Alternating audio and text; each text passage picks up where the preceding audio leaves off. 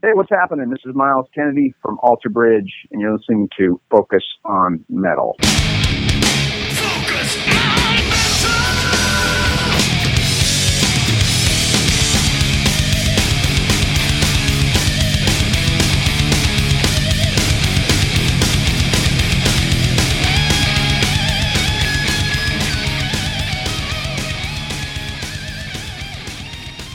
Hey, Metalhead, Scott Thompson here, welcoming you to another week of Focus on Metal. So as we round out the month of August, we got kind of an interesting one for you. Leave it to Richie to decide to go hit up one of the premier journalists over in the UK to talk about Europe. Yep, you heard that right. You know, Dave Reynolds, he's written for Kerrang, for Metal Hammer, like all the major magazines, classic rock, all that good stuff. And Richie decided that he wanted to hit Dave up and talk to him about the band Europe. So that is what we have in store for you this week. And if you do want to dig a little bit more into the background of Dave Reynolds, there's actually a really great interview with him over at GetReadyToRock.com over in their Backstage Heroes section. Really good thing about how we got started, influences, favorite bands, views on music, all that good stuff. So again, that's over at GetReadyToRock.com. And then there's a little thing called Backstage Heroes. Click over there. Great interview with Dave Reynolds. But before you go read that great interview, why don't you listen to this great interview? As I said before, Richie sat down with Dave Reynolds several months ago, and they talked all about the band Europe. So with that, lots of good stuff this week, so we're going to get right into it right now. Hi, Richie. Hey, Dave. How you doing? All right, thank you. How are you? I'm okay. I'm freezing my ass off just outside of Boston. Oh, no. Yeah, it's that time of year. Did you ever make it over here to Boston at all? I've only ever been to Boston once, and that was when on a Britney Fox tour when we popped into a club one night on a night off. I've never been to Boston otherwise. I'd love to go there one day. So what I have you on for, I want to really talk about the band Europe and maybe get into the Swedish melodic rock scene around that time and all the bands that came from it, because there's something about that scene that, you know, still resonates to this day. There's a lot of the bands are still out there. So, were you writing for Kerrang when the Final Countdown broke? You weren't writing for him at the time. No, it was. I was just about to. It was just before I started writing for Kerrang at late 1980s. Well, actually, I did write for Kerrang obviously very early on, but then about 1982 for a couple of issues. But then I didn't go back there until late 1987. So I was with Metal Forces when the Final Countdown broke through. Were you aware of the band before then? Yes. Okay, so yeah. you were a fan from which album, Wings of Tomorrow, or the debut? No, the first album. I had a friend in Sweden called Lena Graf who sent me the first album on vinyl when it originally came out on Hot International Records, alongside stuff like Lloyd Bell's band and Torch and things like that. So she was a really good. We basically swapped records. And she ended up going on to form Mega Rock Records with my friend Dave Constable and Candlemass and all that sort of stuff that came out of all that. So she was my sort of like gateway into the Swedish rock scene back then.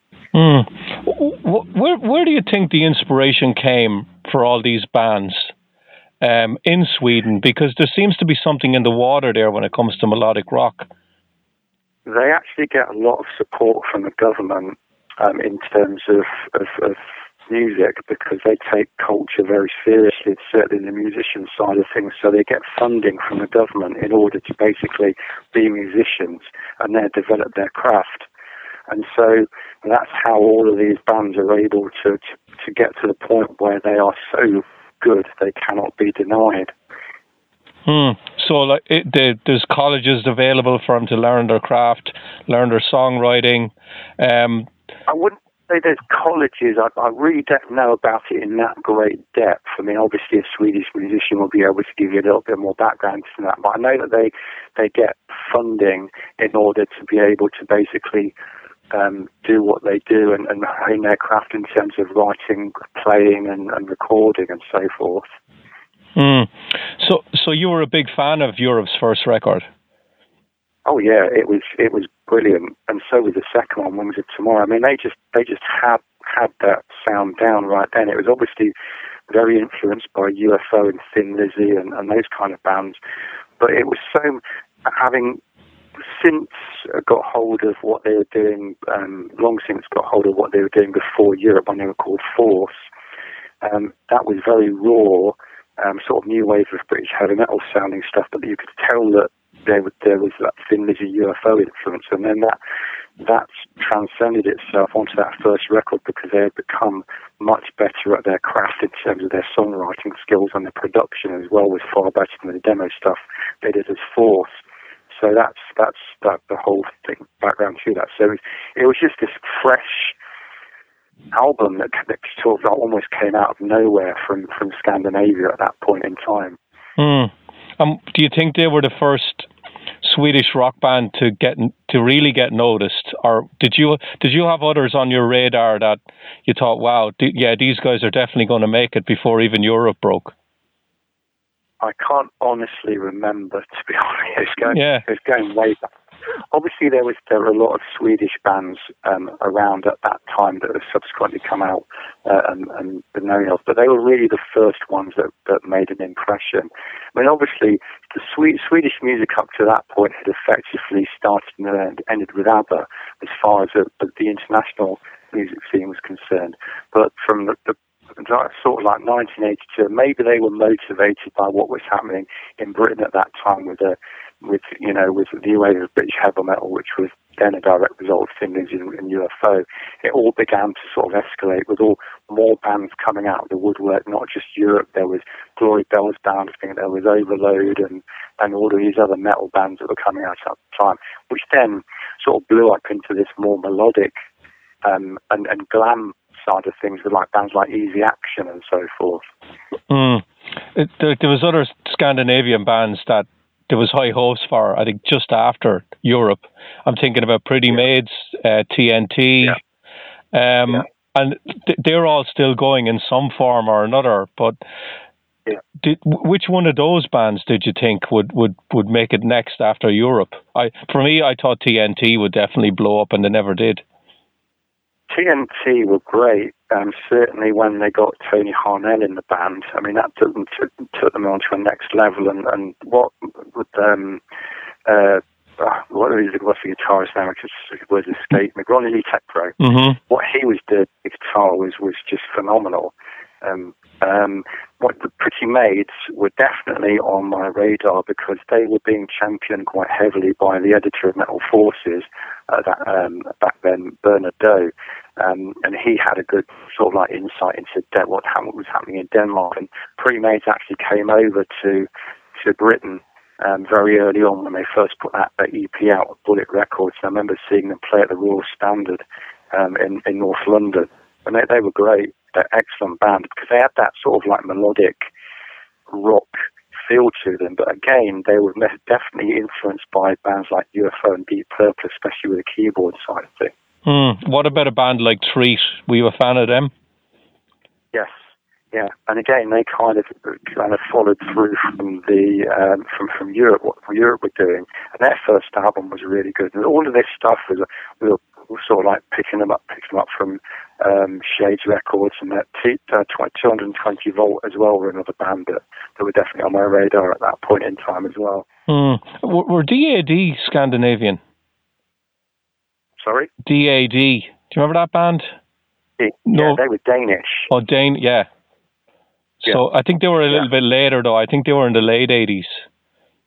Yeah, they sort of started out as like kind of a punk rock band, psycho rock, rockabilly or whatever they were, and then they sort of like developed into this more hard rock band as well. So they didn't sort of like come into my on my sort of like radar until maybe the late 80s, like 1988. So forth. Like I can't remember what the album title was now. You know what? when we're talking, there's bands names that are coming up. The album was called No Fuel for the Pilgrims. Yeah. And the other band now that just came to mind, since we're talking about Scandinavian bands, were you a fan of Shotgun Messiah? Oh, yeah.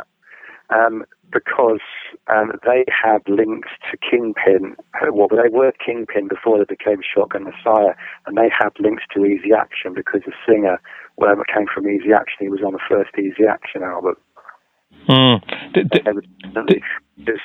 Again, Kingpin album was again sold through Shades as an import, so that sold a phenomenal amount of records back then. There were obviously issues with the names, which is why they changed to Shotgun Messiah. But yeah, but that whole, because Swedish rock bands, or Swedish rock fans actually, they always seem to go for those over-the-top glam bands because they were huge. Sort of like the Swedish audience was big on Sweet, they were big on Kiss, and all of those sort of bands you'd see in Poster magazine that they used to sell in Sweden, Germany, and so forth. So I think it's sort of like was derived from that whole wanting the big sort of like rock star image, and then Swedish bands adopted that.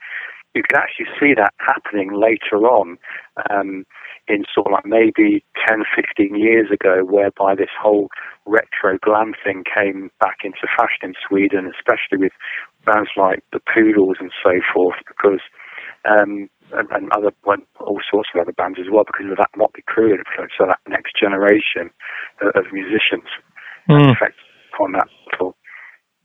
Did you get a chance to go over to any of the Scandinavian countries and see the bands live, or maybe go on the road with them and interview them? I lived in Sweden for a bit, actually. Oh, okay. In 1995, I worked for Mega Rock Records for a little bit. But prior to that, I did, because of my friend Dave Constable on Lena Graf living out there, I went out there quite a lot. I never really went out on the road with anybody, but I did go. So I did see bands in Sweden, and also went to Denmark and Norway as well. So one of the biggest things I probably saw were one in Sweden. One of the bands that I remember seeing there were Alien, when they were quite big news, and plenty of other groups around that time. It's Alive were one of the biggest sort of like eye openers I saw over there, because they were just an awesome live band. I remember seeing them in a restaurant playing a show, and that was the band that introduced Max Martin to the world, because he was the singer of that band, and he effectively used It's Alive as a template for everything he's done since as a producer and songwriter. So tell me about the live scene in Sweden. Was there a lot of towns that had live music? Was it just in mainly the capital and maybe one or two more? Like, was there big venues, small venues? Just set the scene on all that. In Sweden, from my experience, it tended to be focused more on the big cities and larger towns.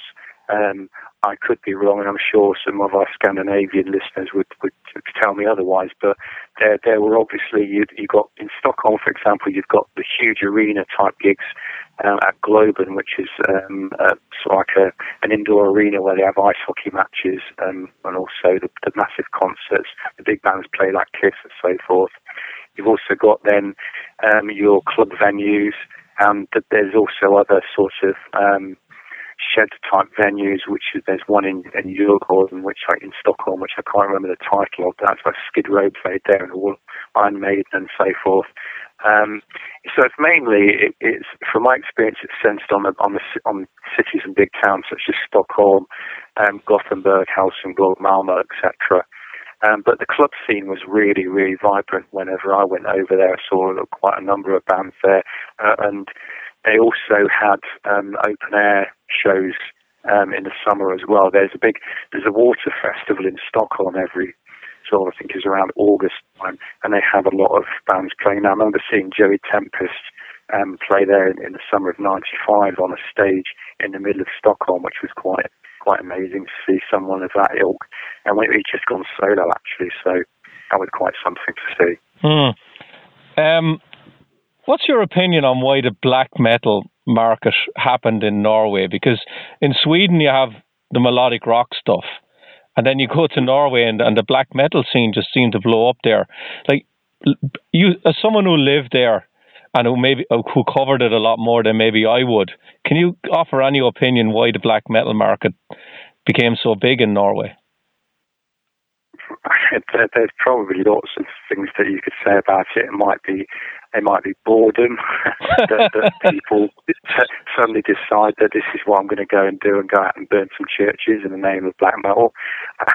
But no, in all seriousness, it's just the fact that there was obviously just a thing that resonated with kids of a certain age at that time. So there was a lot of coverage in magazines such as Metal Forces about these bands, and bands like Venom were no different to Kiss in that regard, in terms of having this sort of quite controversial image that just resonated with people of a certain age, and they just wanted to replicate what they were doing and be as controversial as possible and piss people off, if you pardon the technical term.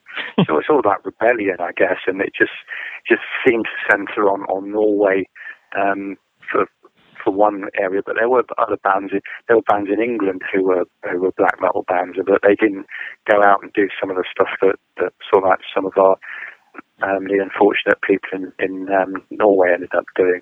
There was obviously some sort of thing going on there where they just took it to the extreme. So let's bring it back to Europe and the final countdown. Yes. Was that the first song you heard from that album, and what did you think of it? It was the first song I heard from the album, because I think it was released as a single, but up to that point, it was pretty interesting, because it was, I don't know how to describe it really, it was sort of like a mashup of cheesy Euro pop and rock music, and it's kind of it's a little bit of an anomaly on that record, because the rest of the album doesn't really have that kind of poppy intro of it, because it's not something that everyone knows that song, but they don't necessarily know too much about the band behind it, because the rest of the songs on that album, they look like Rock the Night, Danger on the Track, Ninja Cherokee. All of those songs are more pleasant to the hard rock ears, so to speak, as opposed to the final countdown, which can be enjoyed by pretty much everybody. And because they just have something with that song that they weren't able to replicate anywhere else. It just clicked. They just had this moment of genius, and some people hate it. Did you think it was a hit when you heard it first? Oh yeah.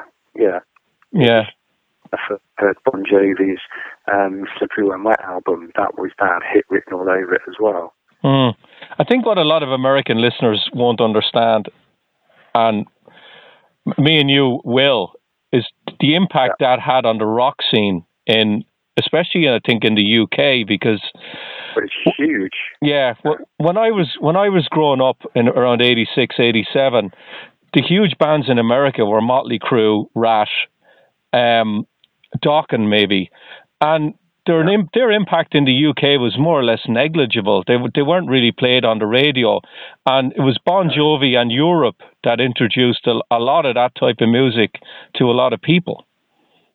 Absolutely, yeah, and that Europe were absolutely huge all over the world as a result of that song, and it did impress people, and it did make people want to look into similar kind of bands, which is how that whole, and I hate this term hair metal, but it's how that really evolved almost as a genre on its own, and I do hate that term, but the popularity of those songs, those bands, and that look, the Poodle Perms, etc., people wanted a part of that. They thought it was exciting, it was colourful, it was new to many people, and that's why they embraced it.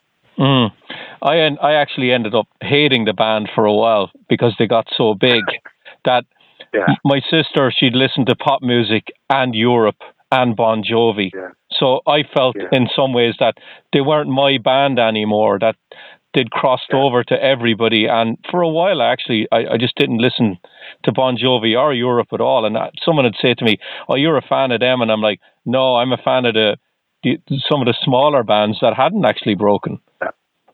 I felt the same way about Guns N' Roses. Yeah.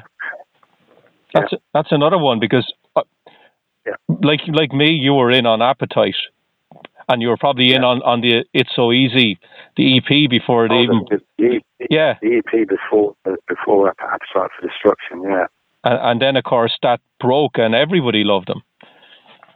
Yeah, and then every band and their mother wanted to be Guns N' Roses or look like Guns N' Roses or sound like Guns N' Roses, and that set off that whole sleazy drug culture, which I didn't particularly take to at all. Yeah. So were you surprised when John Norum left? Yes. Yeah, because why would someone want to leave a band that had got so successful when, it was their third album? It wasn't like they were an overnight success. And he'd been with them from the start with Joey Tempest, and they were the two original members still left in the band. And so it was a bit of a surprise that he left when he did. But obviously he felt he was made the right decision at that time, and I guess he did, perhaps. He went on to do what he felt he wanted to do, which was like go solo and do a lot of other different type of music. Now, the Final Countdown as a song, I was a little bit surprised that it broke the band, because it wasn't a ballad. The ballads came later on. Carrie was the big one on that record. And I think the track is over 5 minutes long as well. And at the time, radio weren't playing anything that was over 3 minutes. I honestly don't think, and this is just my opinion, you can disagree with me, I don't think that was written as a hit. I think that they wrote the other tracks, like Carrie, is to break the band, and that just happened kind of by accident to be the one that broke them. Maybe I've never really thought about it like that, because it certainly has all the makings of a kind of like a commercial song that they actually wanted to be successful. So I think they were surprised by how successful it was. So when was the first time you saw the band live? I saw the band live when they played Hammersmith Odeon in 1987.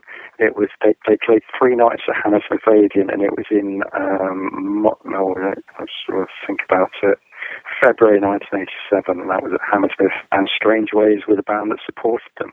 Wow, was that Terry Brock? Was he in the band at the time? Yeah. Oh, so they were on Native Sons. Yeah. Wow, that's some album. That is fantastic. Yeah. Were you the Kerrang writer or the writer that said that they were louder than Motorhead, or was that someone else? I think that was Derek Oliver. Okay, that was maybe further down the line. It must have been Derek Oliver. So in '87, I'm trying to think, Norum was gone then, wasn't he? Or was he still there? No, Norum was still with them, because I remember seeing them, because they went to the States a few months later, and I remember seeing them again at the Beacon Theatre in New York on the 15th of May, and they played exactly the same set. And I seem to remember they played the Final Countdown twice. once at the start and once at the end. And I also remember there was an after-show party in the foyer of the Beacon Theatre afterwards, and the invites were actually made to look like Swedish passports. I've still got one somewhere if I could find it. So did you know the replacement, Key Marcello? Did you know him at all from any other band? I didn't. I knew of him. I didn't know him personally as I do now, but I knew of him as being the guitarist in Easy Action, and also a guy who was quite good behind the production desk as well, because he was a producer, and he did a lot of work with other Swedish bands and also his own band on his second album. Were you surprised that they went for another Swedish musician when they probably could have had their pick of any musician anywhere in the world, with the Final Countdown being so big? I I wasn't surprised because they obviously wanted to keep it kind of in-house, so to speak, and they knew the guy, they knew what he was capable of, and he was a good fit, so they went with Key. What do you make of that out of this world record that they did with Ron Nevison? I think it's actually superior to the Final Countdown. I think it's an amazing album. They were beginning to really find their feet and take it to another level. And some of the songwriting and the playing on it, the production, it is much better than the Final Countdown. I think the guitar sound on that, especially the solos, that clean sound that Ron got. I know a lot of people don't like Ron's mix. Sometimes it can be a little bit trebly, but I think he absolutely nailed it on that record. Yeah, especially on Superstitious. I mean, that's the one song where people comment about Key Marcello's solo on that. I mean, they upped their game on that record, there's no doubt about that.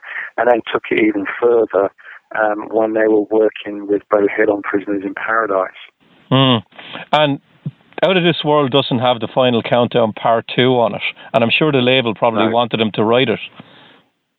Well, yeah, whenever some band has a hit like as big as the Final Countdown, and a record label see the dollar signs, and they always want something similar. But they were quite good in the respect that they weren't going to fall into the trap of trying to replicate what they did before. I mean, they have their own minds, and they just did what they felt was necessary. And because they're irrespective of whether they were but because really the Final Countdown was a fluke. I mean, when a band has such a big hit like that, it always is kind of a fluke when it takes off, because it's not very often that an artist can actually replicate that kind of success with another song. Very, very few artists can do that or be able to do that. Did you get to interview the band at any stage in the 80s or the early 90s? I seem to remember I definitely interviewed Key for Prisoners in Paradise, and I'm pretty sure that I probably spoke to Joey at some point as well. I can't honestly remember that now, but definitely I spoke to Key around Prisoners in Paradise. Did you think that in a lot of ways when Key joined, they were a completely different band than the one that was with John Norum? Not really, because I think both of those guys, they're different guitar players, but both of those guys bring a lot of good hard rock sort of nous to what they did. And I just think Key was probably a superior musician from the point of view that he was more aware of, he was a student of production work, but that's not to sort of like put John Norum down for any of his contributions. I think they were both of equal measure in terms of their musicianship, to be honest, and they brought what they needed, what Europe needed at the time that they were in the band. And now, obviously, John Norum is back in the band, and they've gone on to record a whole heap of other records with him since they reformed. Now, John Norum did come out with a record. Was it Total Control in the late 80s? Yeah. Were you a fan of that? Yes. Yeah. I'm the one that followed that as well. He definitely rocked it up a bit more on that than on the Europe album, especially the Final Countdown record, I think. Oh yeah, I mean he was definitely a rocker, but again you could tell that he was influenced by the same bands that he had been influenced by from the start, with like UFO and Thin Lizzy. They're all over those records, and I think it was Face the Truth, the second album. He got Glenn Hughes involved in that as well, which I think Glenn Hughes has since referred to that as his AOR period. But I mean that was a really good record, and John's put some pretty special records out on his own before the whole Europe thing came back into play again. And I think what surprised me the most is how good a singer he was. Oh yes, yeah. I never realised he was that good a singer until I heard the Total Control record. Yeah, I mean Key is a pretty good singer as well, if you've ever heard any of his solo stuff as well. So although the guy that he recruited for the second Easy Action album, Tommy Nilsson, obviously is a much more better singer, but Key's got some pipes as well. More of a rockier vibe than John Norum has, though. So what are your thoughts on Prisoners in Paradise compared to the rest of the records they did before then? Prisoners in Paradise took them onto the next stage, and it was more Americanized from the point of view as obviously Nelson had lived in America for a long time, and gave that sort of like more of a sheen to it, but it was more of a hard rock record, whereas Beau Hill brought what he had learned over the years as a producer on records of his own and with Rat and other bands, Winger for example, and put his mark on Europe, and I think he did a really good job in doing so. Certainly, I think there was resistance from Europe at first, because I think from what I can remember, that the record company wanted Beau Hill to work with them, and then I think it was Joe made some remark to Beau to say that you'll never work with Europe, not by in any sort of malicious way, but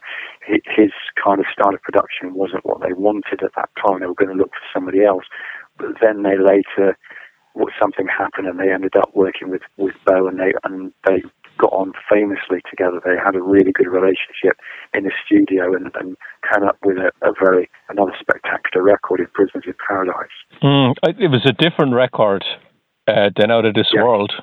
Not only a different sounding record, it was a lot more varied as well. There was more of a Queen influence on some of the tracks, especially the title track.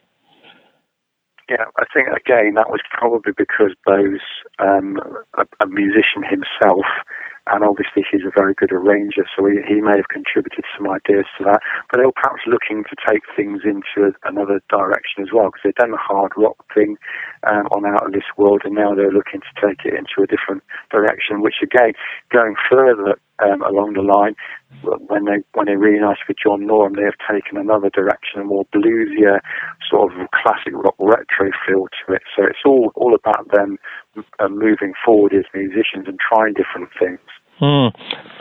I do know a couple of things about Prisoners in Paradise, because I interviewed Beau Hill about 5 or 6 years ago, and he told me that the album is called that because they were tax exiles, that they couldn't go back to Sweden. They had to spend so many days outside Sweden.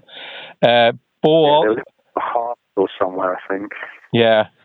Beau, the one thing Beau did say to me was, out of all the records he did back then, and he did Winger, he did Rat, he did Warrant, all those huge albums, his favourite record that he did was Prisoners in Paradise. And that really surprised me. Yeah. Probably because they were good guys to work with and enjoyed working with them, whereas sometimes with a band like Rat, it was like they were all not particularly on the same page, and they all want, from reading some of the stuff that Stephen Pearce and Bobby Blotz have said in the books. I mean, I don't think Blotz has been particularly kind to Beau Hill in print, and it probably was trying to get blood out of the stone in some regards to get performances from those sort of bands. Certainly, I know that he had issues with Kix and other bands, Twisted Sister especially, and I know he didn't particularly enjoy working with them because of them being very set in their ways and the level of musicianship that they had or didn't have. And that's another reason why he brought people in to play on certain parts. The famous example being Warrant, when he didn't feel that Joey Allen and Eric Turner were up to scratch in the guitar department, so he brought Mike Slamer in from Streets to do the guitar work on those records. First one more than the second one, but I think it's probably more enjoyable because he was working with people who knew what they were doing. So when they broke up after Prisoners in Paradise, did the breakup surprise you, or did it not surprise you because of the overall music scene at the time was if you either adapt to grunge or you're gone? Yeah, it didn't really surprise me because of the musical climate, and obviously Joey went on to do some very good solo albums that sort of like vary in the kind of stuff that they do, but there's 2 out of the 3 are really, really good. And obviously some of the others went on to do other things, like Key went solo as well, and others contributed to various projects. But it did surprise me that Joey wasn't as successful as a solo artist than he was as part of the band, which is probably why over time they decided to get the band back together again, albeit with John Norum instead of Key. Did that surprise you that they got John back, that they didn't actually go for Key? Not really, because they obviously felt that now was the time that they'd obviously come to some sort of whatever had gone on with John previously was now they were water under the bridge, and he was kind of back in the fold. Musically, they were on the same page, which is why they decided to go with John, and also with Key was obviously doing whatever he was doing. But from what I read something the other day, that I don't know whether this is still the case. I don't know how long ago this interview was, but when Key joined Europe, he actually bought John Norum's fifth of the band out from John. And I understand from this interview that I read, he actually still owns that 1/5 of the band. Wow. So they've actually bought his stake back, which is a really strange situation. So that must mean then that John Norum's on a salary. It's a weird setup, isn't it? You don't know. Yeah, I know everything now is about ownership of the band name. Yeah. That it causes God knows how much trouble for band members over time. All you got to do is look at, like, Don Dokken owns the name 100%. And you have all the other guys start talking about doing tours, and it's like, well, Don's got to sign off on it because he owns the name. You got 2 LA Guns, you had 2 Rats, you had 2 Great Whites. It's all about the branding. Yeah, it is, yeah. So I don't know whether that's still the case, but it's certainly something I read online the other day, whereby he was waiting for them to contact him to see whether they were going to buy it back. It is unusual as well that Key was allowed by 25% of the name, because a lot of times when a member leaves, the new guy that comes in to replace him doesn't have the chance to do that he's the one that's on the salary now, and the other 4 guys have 25% of the name. Yeah, it's really strange. If you want to check that story out, it is on the internet somewhere. I can send you the link to it. I thought it was an extremely strange situation. It is very interesting. So when they got back together, did you follow what they did from the beginning with the Start from the Dark record and Secret Society? Oh, absolutely, because I certainly made sure that I got all these records when they came out, so I've certainly kept up to date with what they've been doing, and even the live albums, multiple live albums that they put out. So yeah, like Start from the Dark and Secret Society, Almost Unplugged, Last Look at Eden, which is a really good record, Bag of Bones, War of Kings, all of the good stuff. Bag of Bones especially I thought was an exceptionally good record. It's interesting the sound that they've gone from since they reformed, because in a lot of ways Start from the Dark is more modern, and since then they've actually gone more for a 70s sound. You can see the progression from one album to the next. Yeah, definitely. And I think also that might be because of the requirements of Joey's voice, because he seems to be singing a lot deeper than he did way back when, so he's obviously taken into consideration how his voice has changed over the years, so he's able to now be able to confidently come up with music that suits his voice, which is not something a lot of bands are able to achieve, or singers are able to achieve, because they just want to recapture the old days, and it doesn't always work. It's interesting that you're a big fan of Bag of Bones. That's probably my least played record since they reformed. That's the one with Kevin Shirley, and I've spoken to a few guys who work with Kevin. He literally just plugs you in and says play, and you don't do hardly any overdubs, and you're done. Yeah.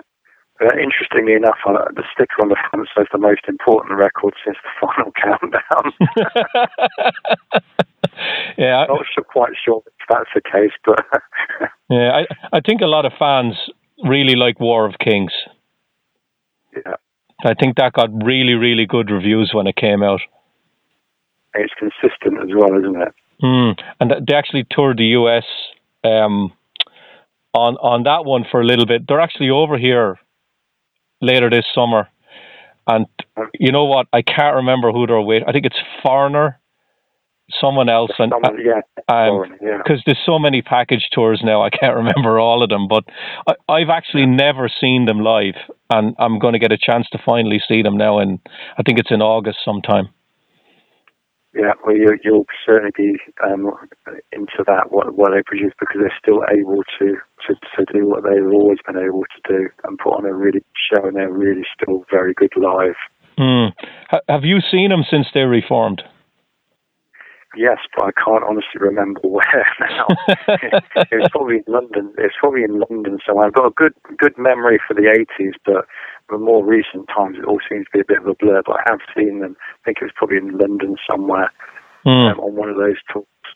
It definitely wasn't the Roundhouse where they played that show, the Final Countdown anniversary show. That wasn't that, but somewhere else. Maybe Shepherd's Bush Empire or somewhere. Does their longevity after they reformed surprise you? Because you see a lot of these bands, they'll reform and they might do one, maybe two records, then someone will leave, someone else will leave, and then they'll just jack it in.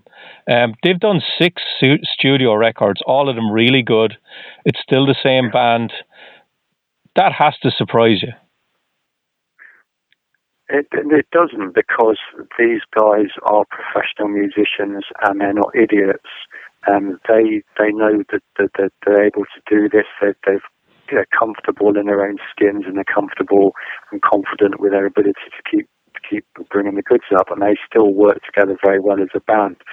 So, and there's no sort of bickering or anything between them either. So, I mean, that says something for the fact that a lot of other bands are just, because of the money side of things and they want a piece of the publishing or whatever, they just fall out. But they're very comfortable with each other, and they're able to rise above all the nonsense that other bands sort of get involved with. And maybe they're not involved in certain rock and roll excesses either. Very always pretty down to earth characters. So that's probably got something to do with it as well. Very focused. I think a lot of it as well is they more or less kept the songwriting in-house. They haven't really gone for the outside songwriter. That they know what they can do. They're very comfortable with what they can do. They write good songs, and that's it. They don't need to go anywhere else because they're able to write the songs that they need to write. I mean, there's no pressure on them to write another Final Countdown anymore. So they have a very loyal fan base as well, and they produce consistently good records, and they're a good live act, so they're in a very good place. What would you gauge their influence on melodic rock in general? Do you see it as being having an enormous influence, or do you see a lot of people looking at them as one-hit wonders? I think people who aren't rock fans would see them as one-hit wonders just purely because of how big the Final Countdown was. But from an influential level, I think the influence is more towards Scandinavian bands in terms of influencing them to achieve what Europe did, as opposed to a more global or American influence. I don't think they particularly influence anyone in North America, but certainly their influence on music in Northern Europe has been quite phenomenal in terms of what has followed. You see bands Heat and so forth. I mean, they are clearly influenced by what has happened with Europe and the whole staging, the songs and approach and everything. So, yeah, there has been a huge influence on what has followed by what they've achieved. So, if someone asked you who didn't really know much about Europe, what album to start with, which one would you pick? The first one. Oh, the very first one. Yeah, the very first one, because it shows a hungry band who were fresh for the time, and then because if you listen to the first one, then you can see how they've then developed. Because so if you listen to the Final Countdown, that's just not what Europe is all about. Europe is about more than the Final Countdown, and so the best place to start would be that first album. And because you got great songs in The Future Come, Farewell, Seven Doors Hotel, all of those songs formed the template for what would come later. And what came later was better than this record, but it's still, to me, the go-to Europe album that I pick and choose over any of the others, because it was so good at the time it came out, and just took them to other levels over time with the subsequent records that they did. So would you be a bigger fan then of their 80s stuff before they broke up than the stuff they've done since they reformed? Yeah, because I always tend to be like that with bands. I mean, obviously I like Bag of Bones for whatever reason, but I much prefer any band's earlier material than the stuff for later, because I guess it's because I grew up with that, and you become hugely influenced by what you've grown up with, like the Sweet or Slade or whatever, or Kiss, Angel. I go to those older records more than I would the newer stuff. I mean, an example being the new Angel album I perhaps listened to once. Not to say that it's not bad, but I might prefer and enjoy listening to what I've always listened to, because that's what I know, that's what I've grown up with, and that's what is classic rock to me. So are you someone are you gone back to the vinyl now, or no.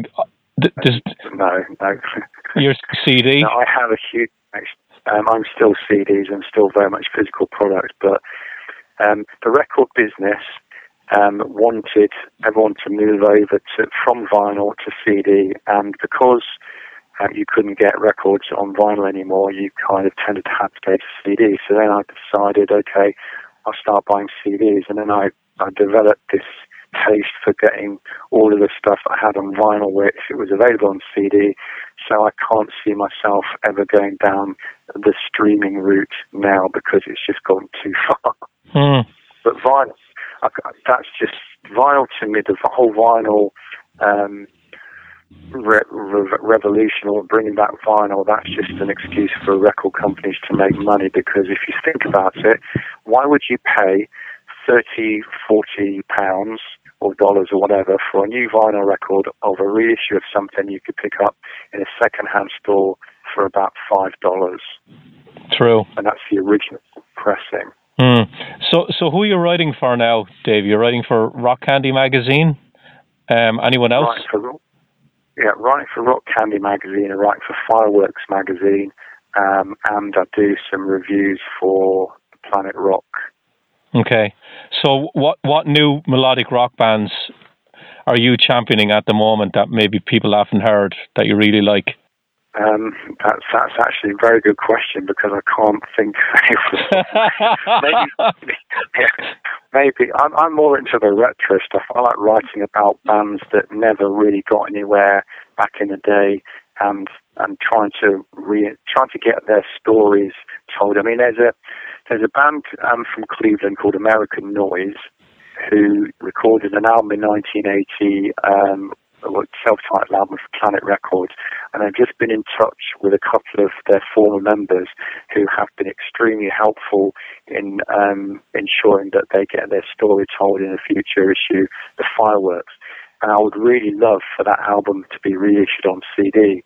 So perhaps some way or another I can help do that, because that's something that, alongside Rock Candy Records and other labels, I enjoy doing, trying to get this music back and put on a silver disc, because it's never been released in that format before.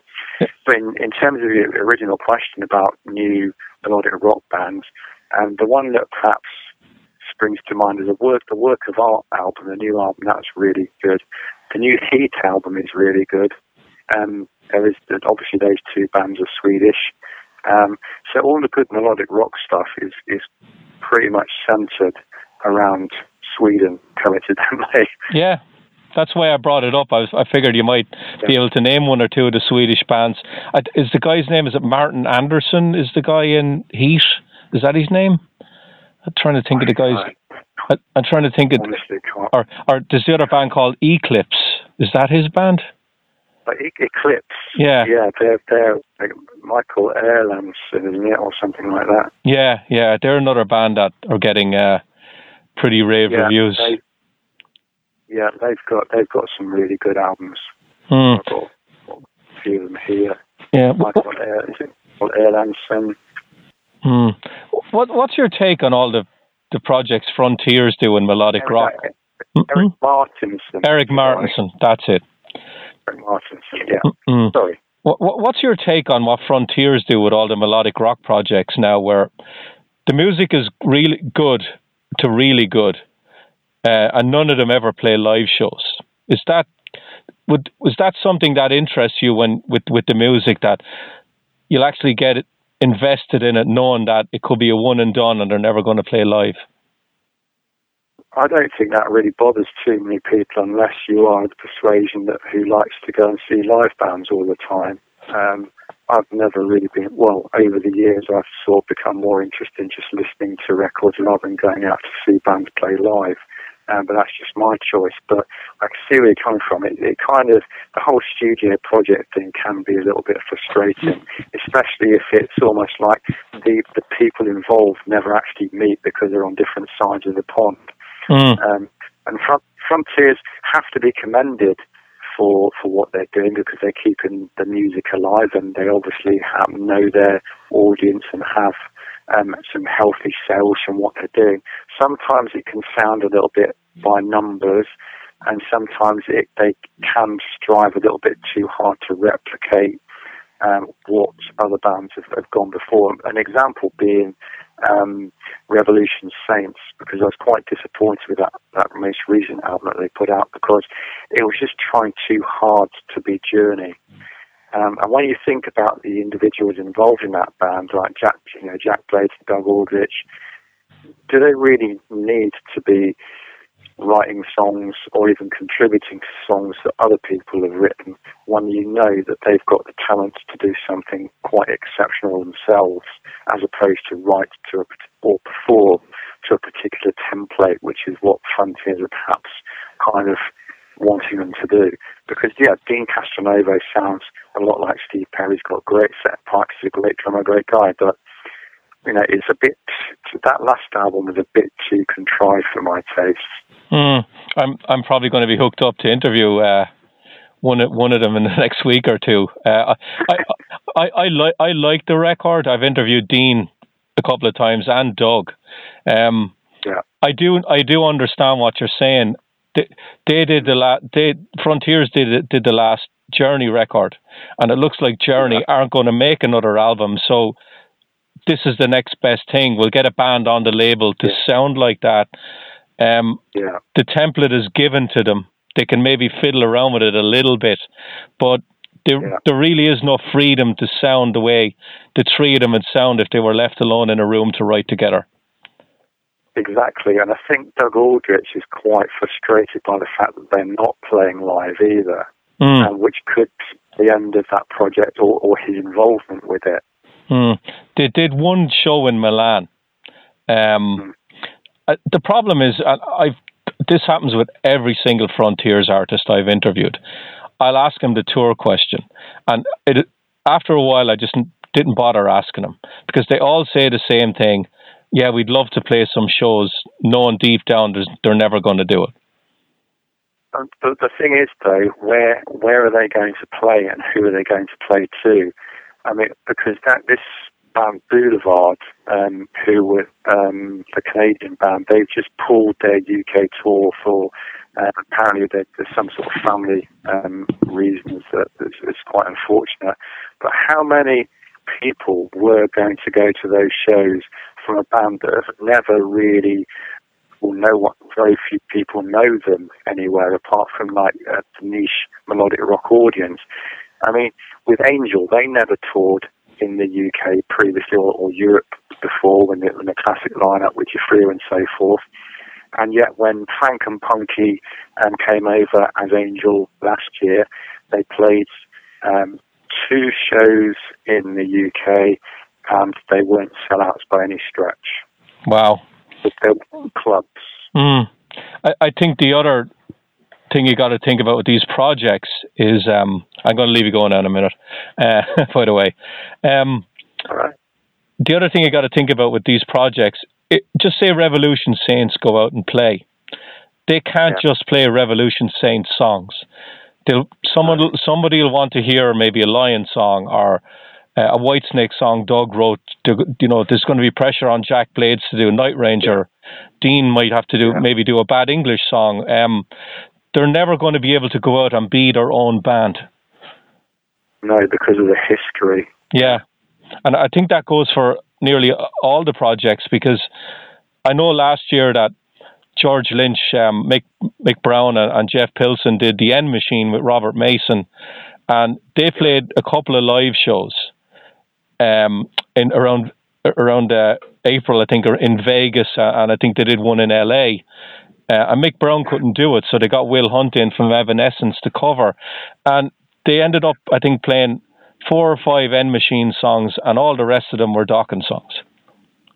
Yeah, because that's what people want to hear. Yeah, we're in the nostalgia business. I think the new songs that they're making and writing, they're just not going to play them live because the interest isn't there for people to want to hear new music.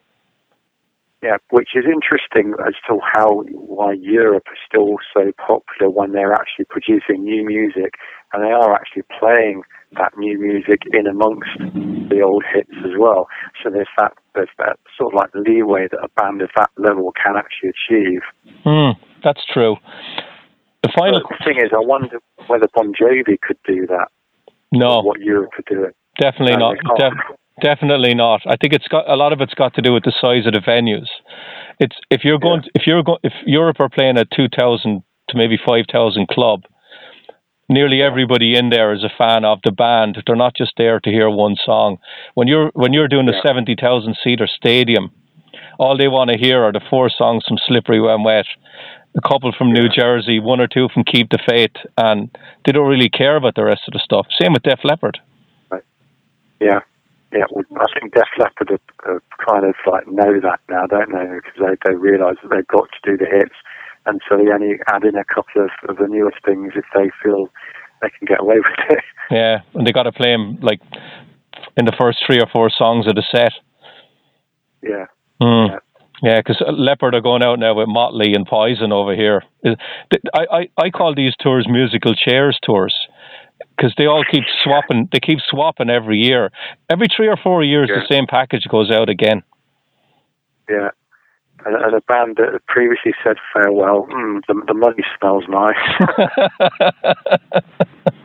You've interviewed Motley, haven't you? I have interviewed Motley a few times, yeah. Yeah, but that was way back in the day. It was, yeah. Okay. But I think the last time I interviewed them was like maybe 1994 when Karabi, it was just after they issued out with Karabi on vocals, and Nicky, they all came to London for press thing.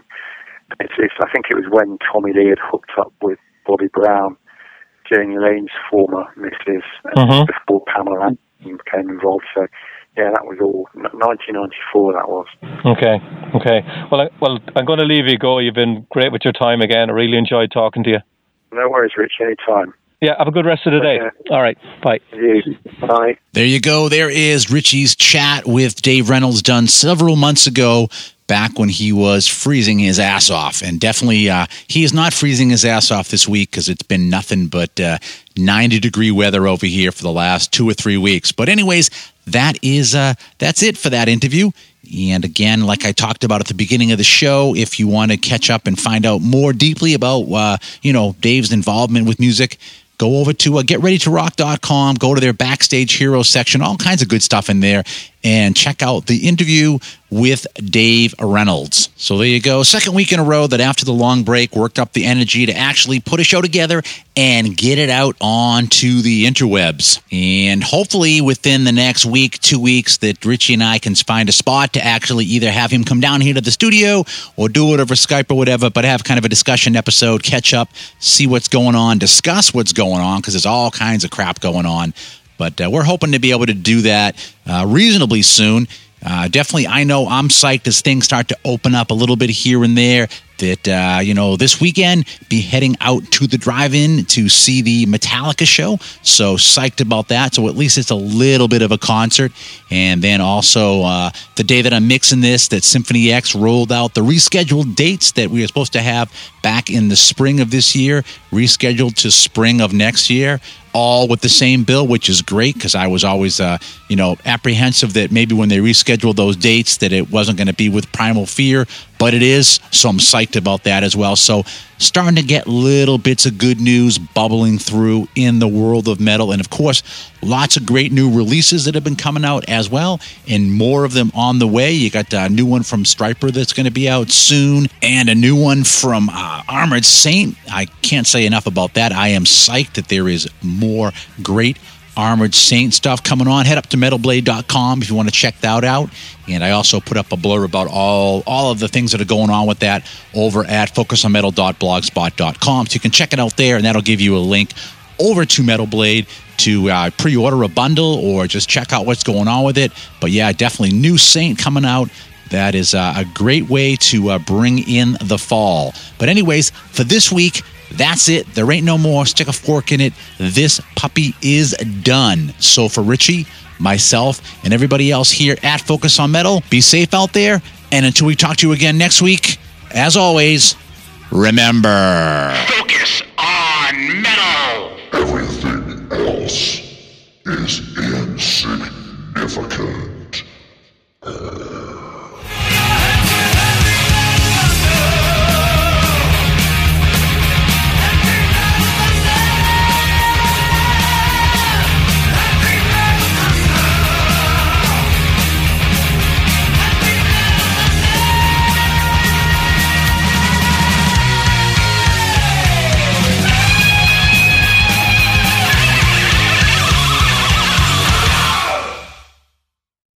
You're still here? It's over. Go home.